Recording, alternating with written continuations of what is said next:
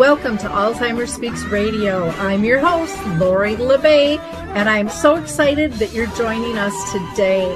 We are going to have a fascinating conversation as usual as we learn from people all around the world at all ages and stages of life. Stay tuned as we shift our dementia care from crisis to comfort. Here we go. What you think about, you will bring about.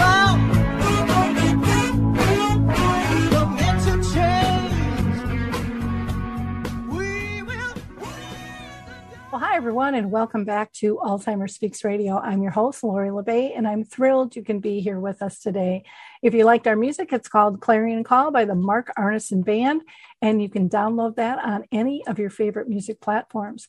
For those of you that are new, Alzheimer's Speaks is about sound information, not just sound bites. We like to have real conversations with real people making a difference. So maybe, just maybe, you can be our next guest. Now, before we get into our conversations, and we're going to be talking about breathing and how that can just make such a huge, huge difference in our lives, I want to do a couple of shout outs. So first, if you haven't been to our new website, same website, we just updated, go to alzheimersspeaks.com. There you will find a page that has information on free educational resources. You can download, watch videos. There's all kinds of different things there. So check that out. Also, if you're looking to hire a keynote speaker or do some consulting, I'm available for that, or some marketing and branding as well. If you're not familiar with Saltbox TV, please check them out. They are a free online streaming service that was designed specifically for our senior market, and they just have a wide variety of information there. And if you are a family looking to go on vacation yet this summer, take advantage of the Memory Camp. It's in Wisconsin on Moon Beach, and it's August 15th to the 18th, and it's for people living with dementia as well as their care partners. It's a wonderful time to explore your family, your dynamics, have some fun, get to meet some other people as well. We are going to hear from the Adaptive Equipment and Caregiving Corner, and we will be right back. I love the footbar walker, and let me tell you why. It is the option for my toolbox that I've been waiting for. Let's be honest, there are some clients who, despite our best rehab efforts, just aren't able to return to performing a sit-to-stand transfer on their own. Now I can offer my caregivers an easier, safer option that doesn't involve hoisting their loved one up from a sitting position. I don't recommend this walker for all of my clients, but I do recommend this walker for those caregivers looking for an easier, safer option with transfers. I would also encourage other therapists to add this walker to their toolbox. It's kind of like having my own mobile parallel bars for the client to pull up on.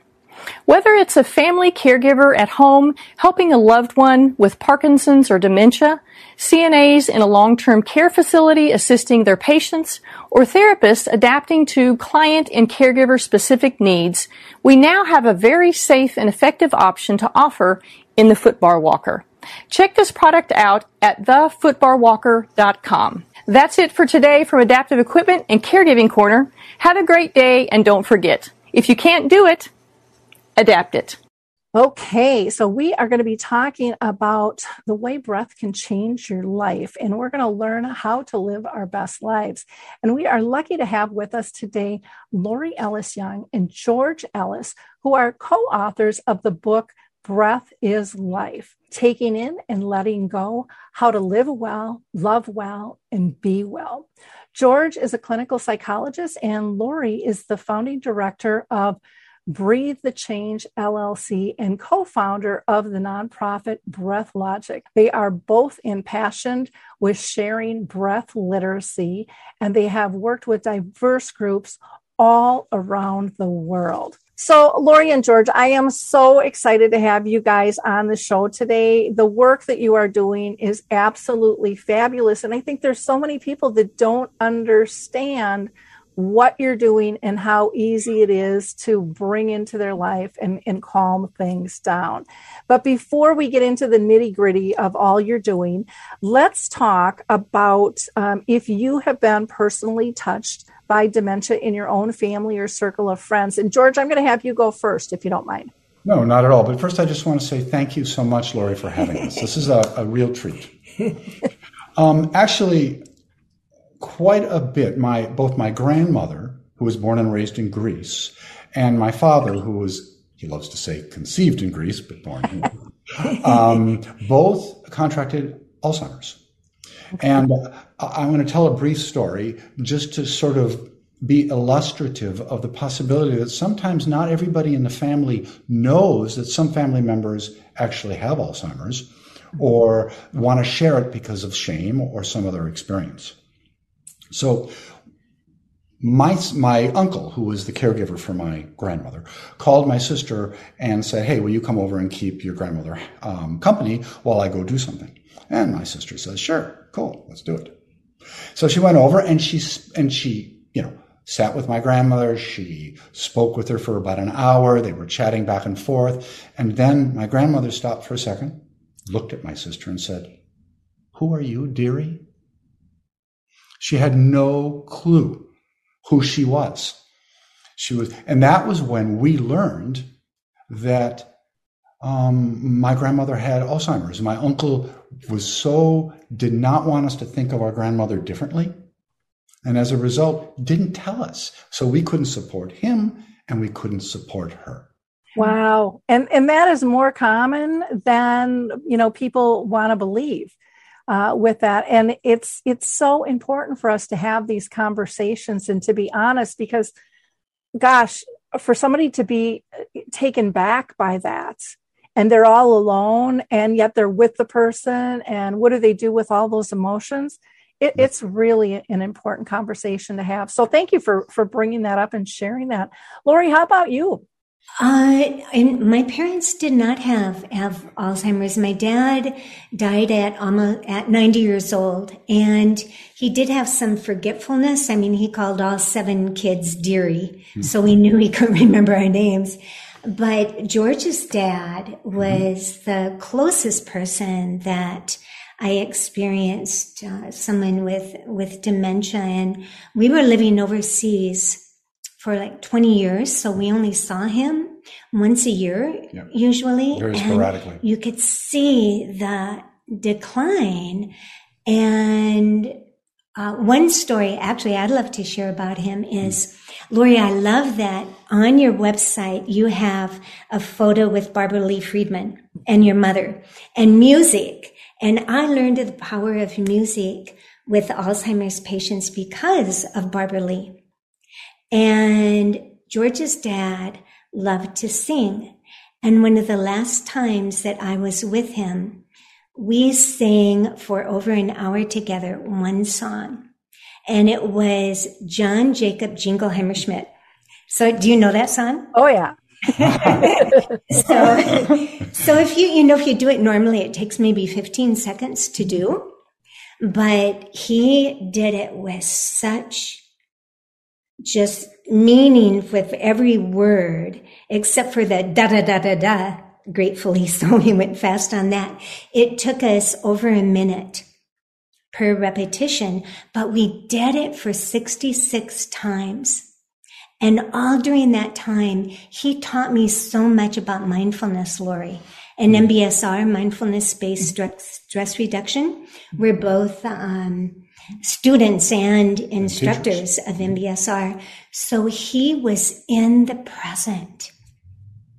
And he was alive. He was very alive. And my father, it was very advanced form of dementia. And there are many ways where he was, kind of out of it and not really very present.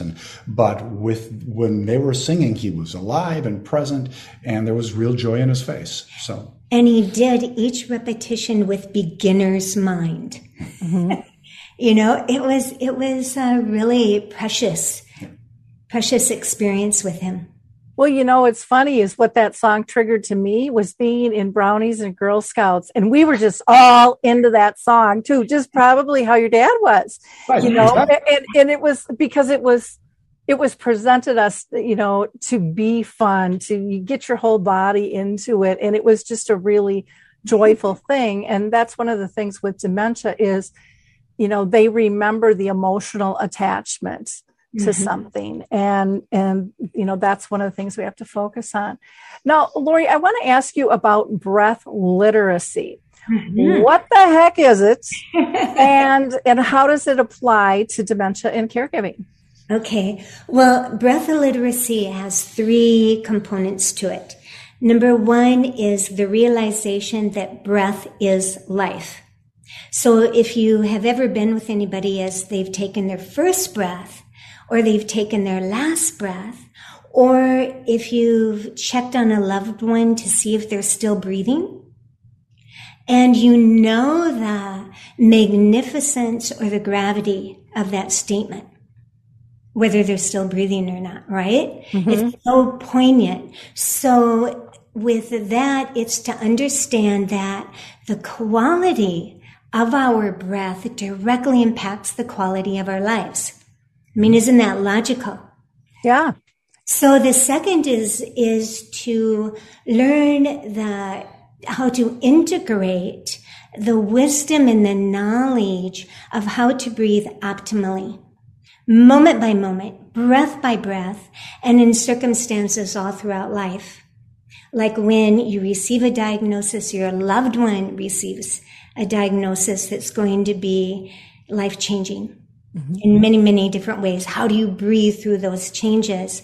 And then also understanding that our breathing is both an art and a science. So George will speak to the science, but the art is how do we integrate correct ways of breathing and different ways of breathing, the practice of breathing, breath awareness into our daily lives that makes it artful, that makes it fun, that makes it beneficial.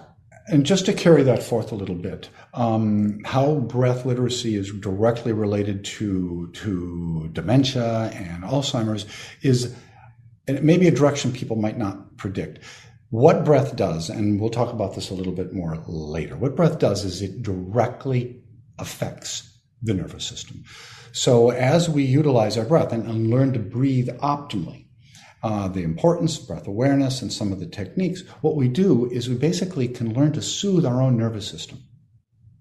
And as we soothe our nervous system, as we begin to be more aware and active, we also are then able to shift from maybe a state of stress to feeling more calm and grounded. And that is sort of in many ways the essence of our book, which is self-care is other care. The better we care for ourselves, and the issue with people who deal with chronic illness, Alzheimer's, dementia, MS, is that so much burden is on them, and sometimes there's so much stress.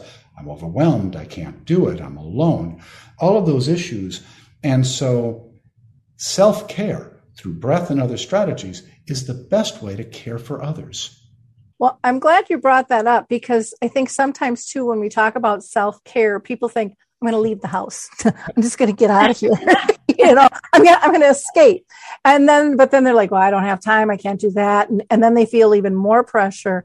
And so one of the things we're going to learn today is, your breath goes with you guys, wherever you are. If you're crouched down, hiding out, locked yourself in the bathroom, driving in the car, wherever you might be, your breath is with you, and it can bring you, which I loved you talking about, this groundedness, this peacefulness, because in the world we're in today, everybody needs to be able to access that, because we are in cray times, and then you add a chronic illness on top of that. And it can be really, really traumatic on multiple levels. So thank you for that. Now, George, you had talked about, self-care is other care. In terms of dementia and Alzheimer's, I'm a firm believer that what's good for dementia is good for the world. And that dementia care needs to be simplified. And I think self-care needs to be simplified. So it's not another daunting task that we feel like we can't do or we don't have time to do. So what would you like to add to that? Well, I want to come back and support something you said earlier, which was that you don't have to leave the house to go and take care of yourself. And the other piece I want to add is a lot of people feel that if self-care is selfish, it's like I don't have a right to do that because I have to take care of my mom or my dad or my uncle or my child. And what we really need to do is really have people hear that self-care is actually care for others. Mm-hmm. It's an act of altruism. It's an act of unselfishness. If I care for me, if I take care of me, I will better be able to support you, hear you, be patient with you. And so I wanted to just support everything you said and just add that piece.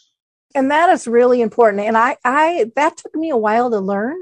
Mm-hmm. And I had, and some of my listeners have heard this story, but I'll bring it up just so I think it'll flow into this conversation.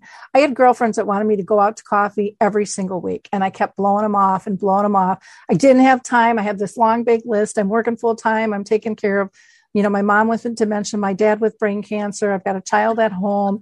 I've got extra people living in my house as it is. I mean, I kept volunteering, just the typical person who doesn't give anything up. You just keep piling on. And so one day the girls called and said, come to coffee. And very snottily, I said, I'll give you 10 minutes of my time. Like roll out the red carpet. Here I come. I'm going to bless you today with my presence. And I go to Panera, and I had every intention of going in, saying hi, and leaving and getting them off my back. That was my goal. And I ended up staying for 2 hours, and we laughed and we cried. And what I think happens to so many people who care or who are chronically ill is that we don't realize that our soul is depleted until somebody or something fills us. And I think breath is a way to fill us back up. And it's something that we can control, that it doesn't have to cost us any money to do. It really can take very little time. And in an instant, things can change. Your outlook, your mindset, your blood pressure, all of those types of things. And I don't think people understand the impact that the nervous system goes through when we leverage breath. So I know, George, you're kind of the scientific one on this side. So why don't you take that a little bit deeper, and we'll go from there. Well, before we can really talk much about the nervous system in depth, we need to talk a little bit about stress. Stress itself. What is stress? We banter it around all over the place. I'm stressed. It's a stressful moment. But what is it really? Okay. And so what I want to talk, there's positive stress, and we all have it. Okay. Positive stress is essentially, it motivates me. Stress can motivate. We can motivate to go out and dance. We can motivate to get degrees. We can motivate to do great podcasts. We can motivate to do all sorts of wonderful things. It only starts to shift over to being stressed that becomes really unhealthy, adversely affecting our nervous system, our immune system, blood pressure, etc., blood sugar levels. That happens when we begin to feel that we can't manage the stress, that we can't manage all the tasks that we have to do. And then that kicks in, that triggers a couple of different survival responses that are ancient.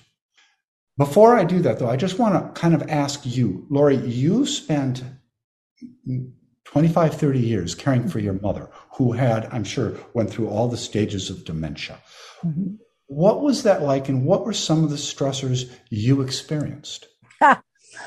What wasn't there? One of the things I have to say is that I liked that you talked about stress can be a good thing. And sometimes we call that excitement or a little nervousness. But we have a different mind frame with that. But stress when we're caregiving is that feeling of overwhelmed, not being enough, not having enough time, money, or energy. I mean, it can be on multiple levels.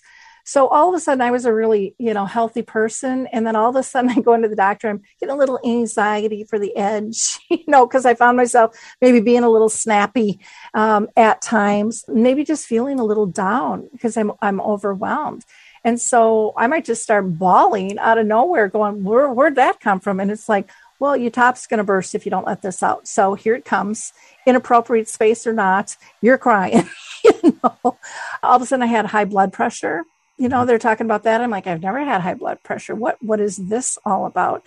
So there were moments of where I would just want to explode with anger. I'm 63. So I felt when I was raised that women were just supposed to handle this. Little girls are supposed to handle the family and keep everybody happy and together. And so that's the role I played.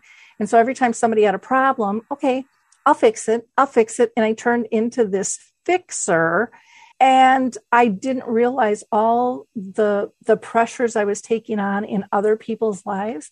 Now, let me say this. When I was caring for my folks, I loved caring for them. I would do it a zillion times. But what happens to a lot of care partners too is you look really good in that role. So others start going, you know what? I got a problem too, Lori. Why don't you take that on? And all of a sudden you're like this dumpster where everybody drops stuff off, you fix it, and you don't have any time for yourself because you're too busy processing everybody else's, I'm going to say shit, because that's when you really recognize what's going on. That's what it is. In a lot of areas, you have no time to take care of yourself. And so, it comes into just your whole self-identity. Who are you anymore?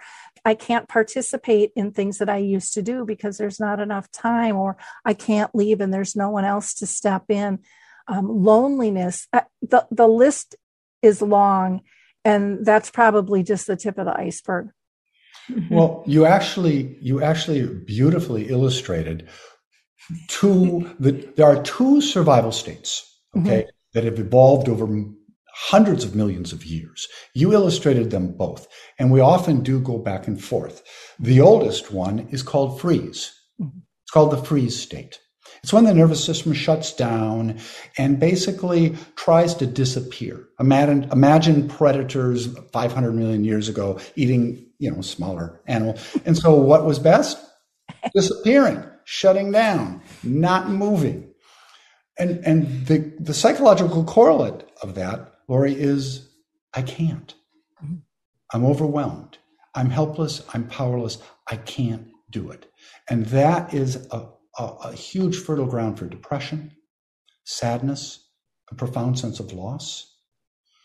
And that is what so many people caring for loved ones do experience at times, is that sense of freeze. And that's how what people do is we often contract. And then our breath contracts and it becomes much less, very shallow, usually high. And so that's one of the two survival states. The other survival state is fight or flight, which probably most people in your audience are very familiar with. It's the opposite of freeze. It's an I can state rather than an I can't state. It's I'm going to do something. I'm going to fight the enemy, or I'm going to run away. But either way, adrenaline, cortisol, the hormones are rushing through the body, and you're trying to get things done. Okay. Now you would argue, well, that's great. Let's get things done. Except what happens when they're never done? And that's what you described, Lori, when you started to share it, is you're fighting. You're fighting to try to save people. You're trying to protect people, yet you're never done fighting. Yep. In the wilderness, when these survival mechanisms and responses evolved, it was 90 seconds, 120 seconds of screaming terror. Either I get away, or I beat them up, or I'm dead. Here, you're talking years of supporting others as they gradually through time decline. So these two survival states can end up becoming chronic. And what Lori was trying to talk about when she shared about breath literacy was that we can utilize breath to actually trigger a third state. The first two are triggered by fear. Okay. The last state that evolved was triggered by a sense of safety, a sense of being grounded and present, a sense of caring for self. And as we use the breath consciously and openly, we can begin to use it as if it were a salve and shift ourselves out of either the I can't state or the I can, but I'm not able to state, to a sense of, okay, I'm here, I'm available, I'm present. I may need some support. I can reach out for that support. It's not a place of isolation. It's a place of connection to self and to others. So when we talk about managing the nervous system, we're talking about consciously utilizing breath to shift out of a survival state and into a state where we thrive, where breath is life. Okay. In listening to what you both said, what comes up for me in regards to breath is that, Lori, you shared that you had high blood pressure. So with that, it was obvious that you were breathing either very shallowly, probably holding your breath a lot, and you had it in your upper chest, which is the type of breathing that when George was describing the fight or flight, is your reptilian, your hindbrain is in charge, and it's going to help you survive. You know, you're going to barely survive sometimes. But it's not that good at helping us thrive. Right. So one of the simple things to do with breath literacy, the simple but yet so powerful things to know, is that you want to get your breath not high and not fast. You want to bring it low and slow. So a quick story I will share about my mother, who was a nurse. She couldn't understand why I was interested in breath. She was like, I learned how to breathe, and I never learned about breath in nurses training. And she never took any medication at all until she was about 80. And then she had high blood pressure. And I was home once watching her nervously take her blood pressure about 4 times an hour. So it occurred to me, if I showed her something tangible, it might mean something to her. So I had her take my blood pressure, and she said, oh, Lori, what wonderful blood pressure you had. Thank you, Mom. Now look what happens to my blood pressure when I breathe the way that you are breathing, which was very shallow and very high in her upper chest. So I did that. And between 60 and 90 seconds later, she saw, when she took my blood pressure again, that it had gone up. So then they said she was really surprised. She saw it, tangible evidence. And so then I said, now, Mom, look what happens when I breathe low and slow and get the breath in my belly. So I did that. Another 90 seconds later, she saw that my blood pressure had gone down. And she said, Lori, can you show me how to do that? So the thing is that our breath changes our brain by being, when we feel stress, we either hold our breath or we breathe rapidly. When we consciously make our breath slower and low in our belly, physiologically, you cannot be in a state of full-on panic if you are breathing in your belly. It's impossible, because the breath changes the brain changes the nervous system. It all is beneficial to the body. I work with people all over the world, many soldiers, former police, etc. And the 2 breaths that I teach, one of them is low, slow belly breath, and the other is a relaxation breath. And both these breaths help shift state. In other words, it helps shift us out of a survival state and move us into a thriving state, a state where we're grounded and present. So Lori has a story that I love her to tell. I try to tell it, and she's underwhelmed. So I want Lori to tell a story that sort of emphasizes the importance of breath, just for people just to hear this. Well, actually, it's a story, when I first started talking to people about breath, 20, 30 years ago, there weren't a lot of articles about breath or books on breath. And so I had to really convince people that their breath was important. And it's changing now. You still do, though, too. Yeah, sometimes, but it is still changing. The general public and the medical professions are realizing how important breath is. But so depending upon the audience, whether it's kids or whether it's adults, I talk about how the brain, the breath, and the heart, they get together to talk about which one of them is most important for the health and well-being of whether it be children, whether it be caregivers, whether it be people with a diagnosis. So the population. So of course they go into a bar. Mm-hmm. And sometimes it's a juice bar and sometimes it's a pub. And when we were in Ukraine, it was of course a pub. And the brain always had a vodka, right? And said, I'm the most important. I control everything. And then the heart, of course, has a vodka too, but loving the color red, it's with tomato juice, Bloody Mary, and says, dear brain, yes, you are so important. You might be IQ, but I'm EQ, and I'm also the motor and the center of compassion. I'm the most important. So then the breath, no matter where, always puts down a glass of oxygen-rich water and decides not to prove its merit in words and just goes out the door. So what happens then to the brain and the heart? They realize that the breath is vital to everything they do. So they call, breath, breath, come back, come back. And the breath says humbly, yes, I am the most important. And though, what's important is that you realize how well I function determines how well you function and the entire body functions. So that's a story that seems to make people think, maybe there's something here. Resonates. It's so important that we understand the impact of this and how in sync our whole body is with the variable parts. And with dementia, especially those who have vascular dementia, it's important that they get that oxygen to the brain. That's one of the pushes for exercise, to help push that oxygen to the brain.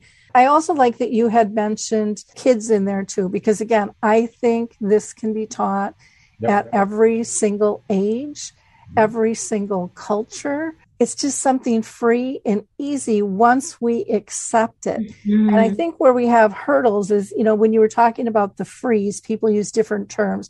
Some people might say they feel stuck or they feel paralyzed. Right. And I know when I get like that, I can lay in my bed and my breath can get so shallow and so slow that I'm like, am I really even still alive? Because it's just so little compared to what a normal breath would be. And I've been, able to go to a couple of Lori's classes, and the difference that it makes. I actually teach that in some of my classes now, to take 11 deep breaths in and take 11 deep breaths out and see how you are physically feeling different. And I've never had anybody say, I don't feel a difference. I know this much compared to what the two of you know, but again, that's how easy it is to apply. And I guess that's why I wanted to bring that up and realize that as you learn these things, I hope people are liking and clicking and sharing this video, because it is so important. It's so vital to all of us to find that calmness and that peace.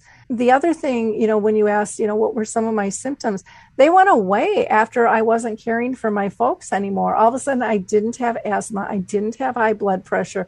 Oh, how could that be?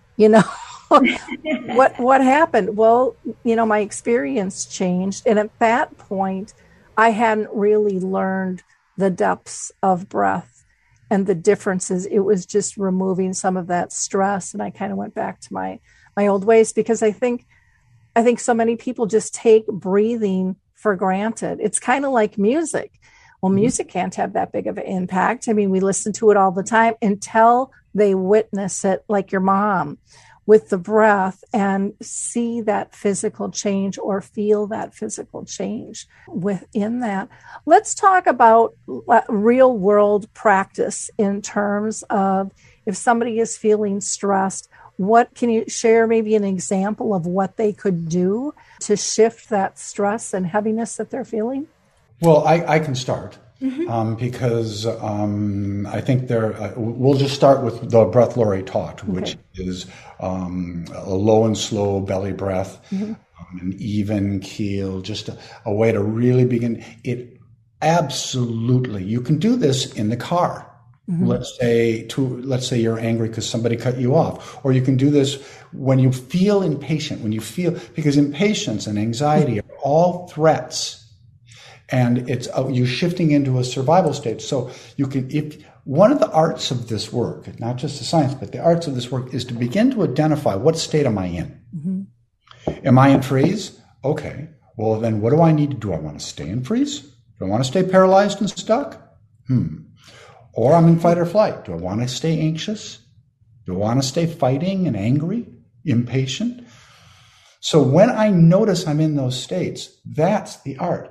That's when breath awareness comes in, and some of the breath techniques, a low and slow breath, will help us shift our state. And we can do that. Nobody ever even knows we're doing it. We might be supporting our parent or working with a patient. They don't need to know we're doing it. But we're consciously choosing to shift out of a survival state into a thrive state. You know, you mentioned the word impatient, and in all my support groups that I do and talking to people all around the world dealing with dementia, the number one thing people ask for is patience. Yep. And I think that expands to everybody. You know, if you ask them, you know, what do they need to learn more of? It's patience. And so being able to get in that state where you're not feeling so panicky, where you're not feeling so out of control, where you're not ready to snap, which then all of a sudden it's like, whoa, where'd that come from? Well, it's because you're not taking care of yourself and you're not even consciously realizing the changes in your own body. Right. And once you learn to regulate that, it's really, I have found it easy to diffuse and come back and just feel better, not only in terms of how I'm breathing, but I just feel better as a person, that I am better able to cope, that I am better able to rationalize and figure out what's my path. Yeah. Well, and just a quick addition is that we've talked about freeze and fight or flight as the two survival states. The name of the state for what we're talking about where we thrive is called social engagement. And that really means being able to connect to others, empathy, compassion, but also connect to ourselves. A little bit about what you were talking about, learning how to self-soothe, bringing self-compassion into our lives. Because we're often compassionate towards others all the time, and then we get burnt out. Yeah. And then we feel guilty about being burnt out. Impatient. And impatient. And then suddenly we feel shame about, well, then I'm not enough and I'm not a good caretaker. And suddenly it's like, well, wait though. We can use our breath to self-soothe. We can use our breath to help be more compassionate to ourselves. The way we are trying to be compassionate to a child who hurts themselves or to someone who we're trying to give care to. And so in talking about impatience, I'm so glad you brought up impatience, because really it starts when you're impatient, your what I call IQ, your irritation quotient goes up. And actually we have a chapter in our book, how to raise your HQ, your happiness quotient or your healthiness quotient, by lowering your IQ, your irritation quotient. So to catch yourself before you start to get really, really frustrated, which comes from the impatience or angry or stressed out. And there are 3 things that come up to share with it. First is to go back to the belly breath. And I would actually love to ask you to do it with me. Okay. And it's when we breathe, we usually have more control over our exhalation than our inhalation. So to start with the belly breath, we're always going to breathe through the nose, inhaling, sometimes exhaling through the mouth and sometimes exhaling through the nose, but always inhaling through the nose.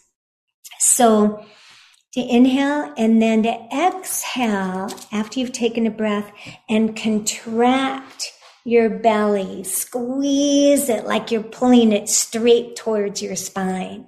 And then let the inhale be a relaxed expansion and a little more if you can. And then the exhale, blow out through your mouth Pull it in, squeeze, squeeze, squeeze, squeeze, squeeze, and then let it expand. A little more if you can. And then again, through the mouth, hum, squeezing, and then another full breath. So to play with that, making it both low and slow, focusing on the exhalation through the nose and then through the mouth with different sounds. So if you inhale and then exhale,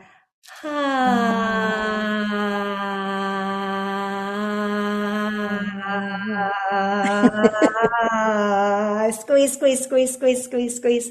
And then do you notice anything about the inhale, Lori? Well, it is interesting because I think most of us don't know how much we can take in. Right. And so it's like, okay, I got a breath. And then when you say, no, take in a little bit more. And every time it's kind of amazing how much more you can take in. And I'm sure divers and swimmers have learned this technique long ago, but it's a good thing for all of us to learn.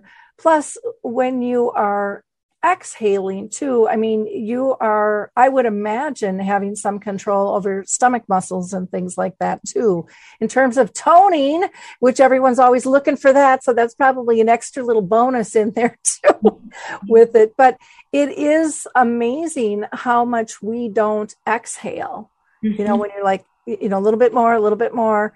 And I think it just kind of shocks you the first few times you try it, in terms of what is really possible. And as you do it over time, you're able to take in even more oxygen and then exhale even more, And also, as you think of the exhale, the physical benefits of the exhale, you're engaging the diaphragm, Mm-hmm.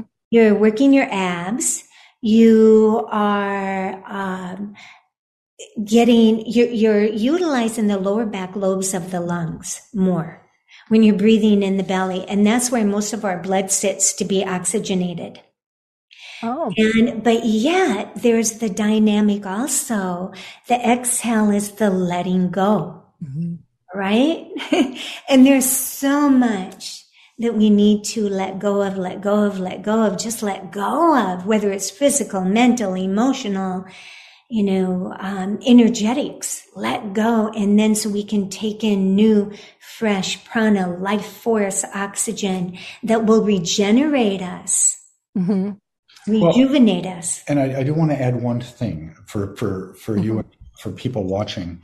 One of the reasons that it works so effectively, besides what Lori just talked about, was the breath can tell our body we're safe. Okay. Or the breath can tell our body we're in danger.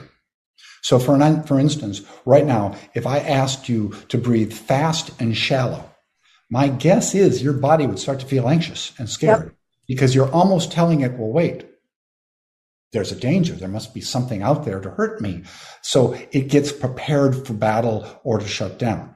So what the breath does, low, slow, and full in contractions, and it tells the body you're safe. You're not in danger. And it doesn't do it with words. Interesting. One of the things I do when I do seminars and things, and I have people do the deep breathing, I ask them to connect with their higher power. If it's no matter who it is, or if it's themselves, that's okay too. And ask for what they need in that moment. I used to always, because I'm a control freak. So I'm organized. My brothers say I'm a control freak. We'll put it that way. But I would always want certain things that I thought I needed. And when I learned to let go and kind of let God take it forward, just give me what I need. And then on my exhale, I would ask that all toxins in my mind, body, and soul be let go. Saying those words on top of the breath and the changes happening within me from a spiritual level made me feel more connected and not alone and hopeful as well. And I would imagine that has something to do with body chemistry as well. Beautiful. Just to add to what you're saying, you said something really important. You said, not alone. I think what happens as caregivers is that we end up feeling alone. like it's all on us, or nobody understands, or I'm not good enough. And what happens when we can shift out of survival state into social engagement, that's where we can feel we're part of a common community. We're not alone. There's lots of people that struggle with chronic illness as supporters or as victims of it. And so it's important to realize that we really are part of a larger community and to reach out for that support. We're not alone. But when we're in one of our survival states, A, there's always an enemy because there's a threat, and B, we have a tendency to take care of that all by ourselves. Exactly. Now, one thing I want to mention, because when we were talking, I put up a picture of the belly breath, and it shows somebody, laying prone.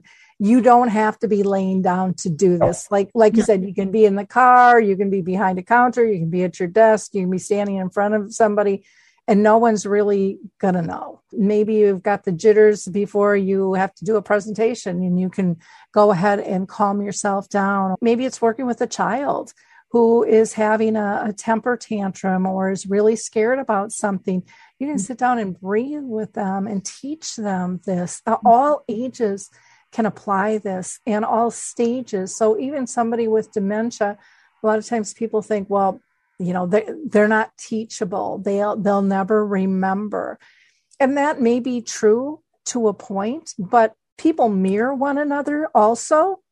And so they will pick up on what you're doing, just like when you think you're in a good mood and you're going in, but inside you're not, and you have your Stepford wife smile on, and yet you're all agitated inside. A person with dementia is reading that agitation in all your nonverbals. Absolutely. And they a lot of times mirror it back, and then we point the finger at them when they were fine before we walked into the room. So with breath, you can do the same thing. You talked about with, maybe they won't remember, is if you breathe together with your loved one, is there's muscle memory in breathing in the belly, or breathing, humming, or sighing, letting go, that the body holds on to. And maybe it's not in the mind, but the body has a memory of it. So when, say, you go back again and say, okay, let's breathe a certain way together, the body will have that retention. And this also is creating new neural pathways in the brain. Just like when you mentioned the John Jingleheimer Smith, your father, he remembered that and went back. And I think there's so many of those subtle things that we don't appreciate the power of them and the importance of them. Well, you said something else that really triggered, I want to respond to that because you said it beautifully. You said that a lot of times maybe people with Alzheimer's or other chronic illnesses might be picking up our anxiety. And then suddenly they're feeling anxious or upset or impatient or scared. They don't understand it. And then we end up having to blame them. Why are you like this? But the actual neuroscience concept of that is called co-regulation. Through mirror neurons, which are in the brain, we literally can begin to empathically feel another person's experience. So if I'm in social engagement and I'm calm and grounded and present, the person I'm with will be much more likely to experience that too, almost like it's a positive infection. But it can reverse. If I go into a room and somebody's really, they're really in a state of hyperarousal or they're dysregulated in some way, it could dysregulate me unless I'm very conscious about what state I'm in. So I wanted to support what you said about that because I think it's really important that we can maybe, another way of supporting people is for us to stay in social engagement when they're not. And again, if we want to reduce their stress, we have to reduce ours. Exactly. I think a lot of times we always look to point the finger at someone else instead of looking within in terms of, how do we fix this situation? Because we'd rather have them put the work into it. But breathing is something we all do. And I mean, even the instructions that you just gave us, it's quite simple to do. I mean, you can put your hand on your belly and you can see, are you breathing deeply? You know, is there a difference there? You can feel it in your muscles. If you do it a few times, you're going to feel a sense of a relief and centeredness. I know I have. I can't believe our time is just about up already. Things go so fast. Is there anything else that you want to talk about in terms of why breath practices are beneficial and practical? Actually, I would like to add, I talked about two breaths. Lori talked about the belly breath, slow. There's another breath that's also important that I use a lot, and I've used a lot all over the world when I'm in situations that might even feel literally dangerous. Okay. And that is, and the neuroscience I'll be quick about. Every time I inhale, there's a little bump of sympathetic nervous system, which is hyperarousal. And that's normal. And when I exhale, there's a little bump of parasympathetic nervous system, okay, or social engagement. Okay.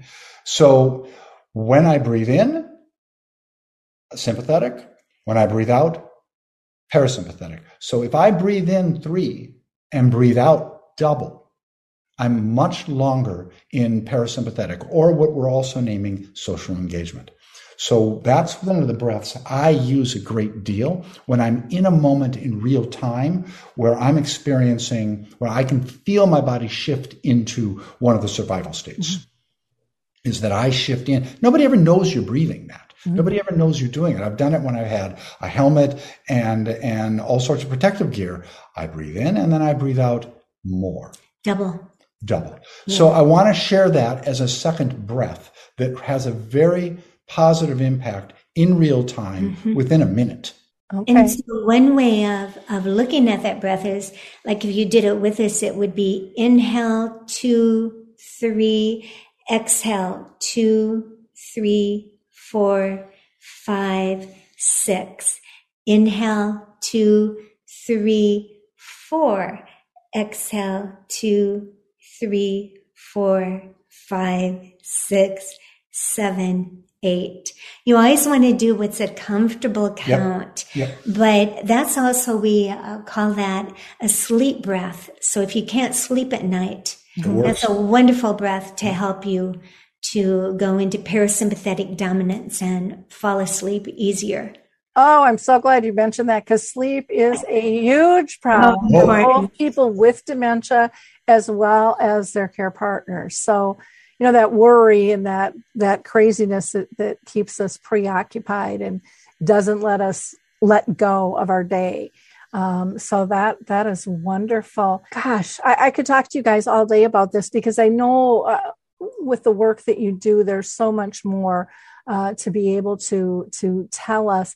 Any final remarks that you want to add before we give people your contact information and tell them to go buy your book? Absolutely. I'm just going to say we have a lot of different practices and a lot of more of the neuroscience. I just basically touched on it, but a lot more in our book, so that hopefully people will be able to use that book as a resource for themselves and for other people. And you do a lot of presentations to all different types, from kids to healthcare to just, everybody off the street, to those in crisis. I mean, breath applies to everybody, so no one's excluded from being able to tap into this, which is absolutely wonderful. So people can get your book, Breath is Life, by going to breathlogic.org. They can also email you at info@breathlogic.org.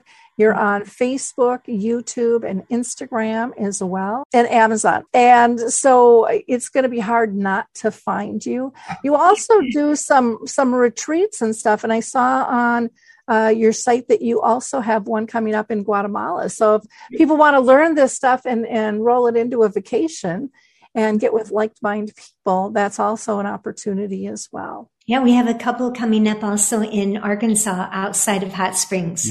Posted yet, but it will be up soon. Okay, wonderful. Well, I appreciate the work that you guys do and taking the time to spend with us today. I think we have given our audience a lot of great, useful tips and a lot of hope about finding that calmness and teaching people how to care better, not only for themselves, but others. So thank you for your time today. Appreciate it. Thank you so much, Lori. We appreciate what you do. Thank you. To our audience, I hope you like, click, and share this show. I think it's very powerful. This is not something that is just trending today. This is something you can use each and every day throughout your life, and every single person around the world can apply as well. We all breathe. It's not going away. It's not changing. So apply it and learn to make your life better by just breathing a little bit different. Bye now. Hey everybody, Jared Sebestier, host of Retire Repurposed. This podcast is dedicated to help people transition into fulfilling and purposeful retirements. Retirement is a big life change. In fact, the two most dangerous years of a person's life are the year they were born and the year they retire. Few people could just flip the switch from working a career 30 or 40 plus years, retiring on Friday without methodical steps to living what we call a repurposed retirement. To listen now, search Retire Repurposed on your favorite podcast platform, Senior Resource, or Life Audio.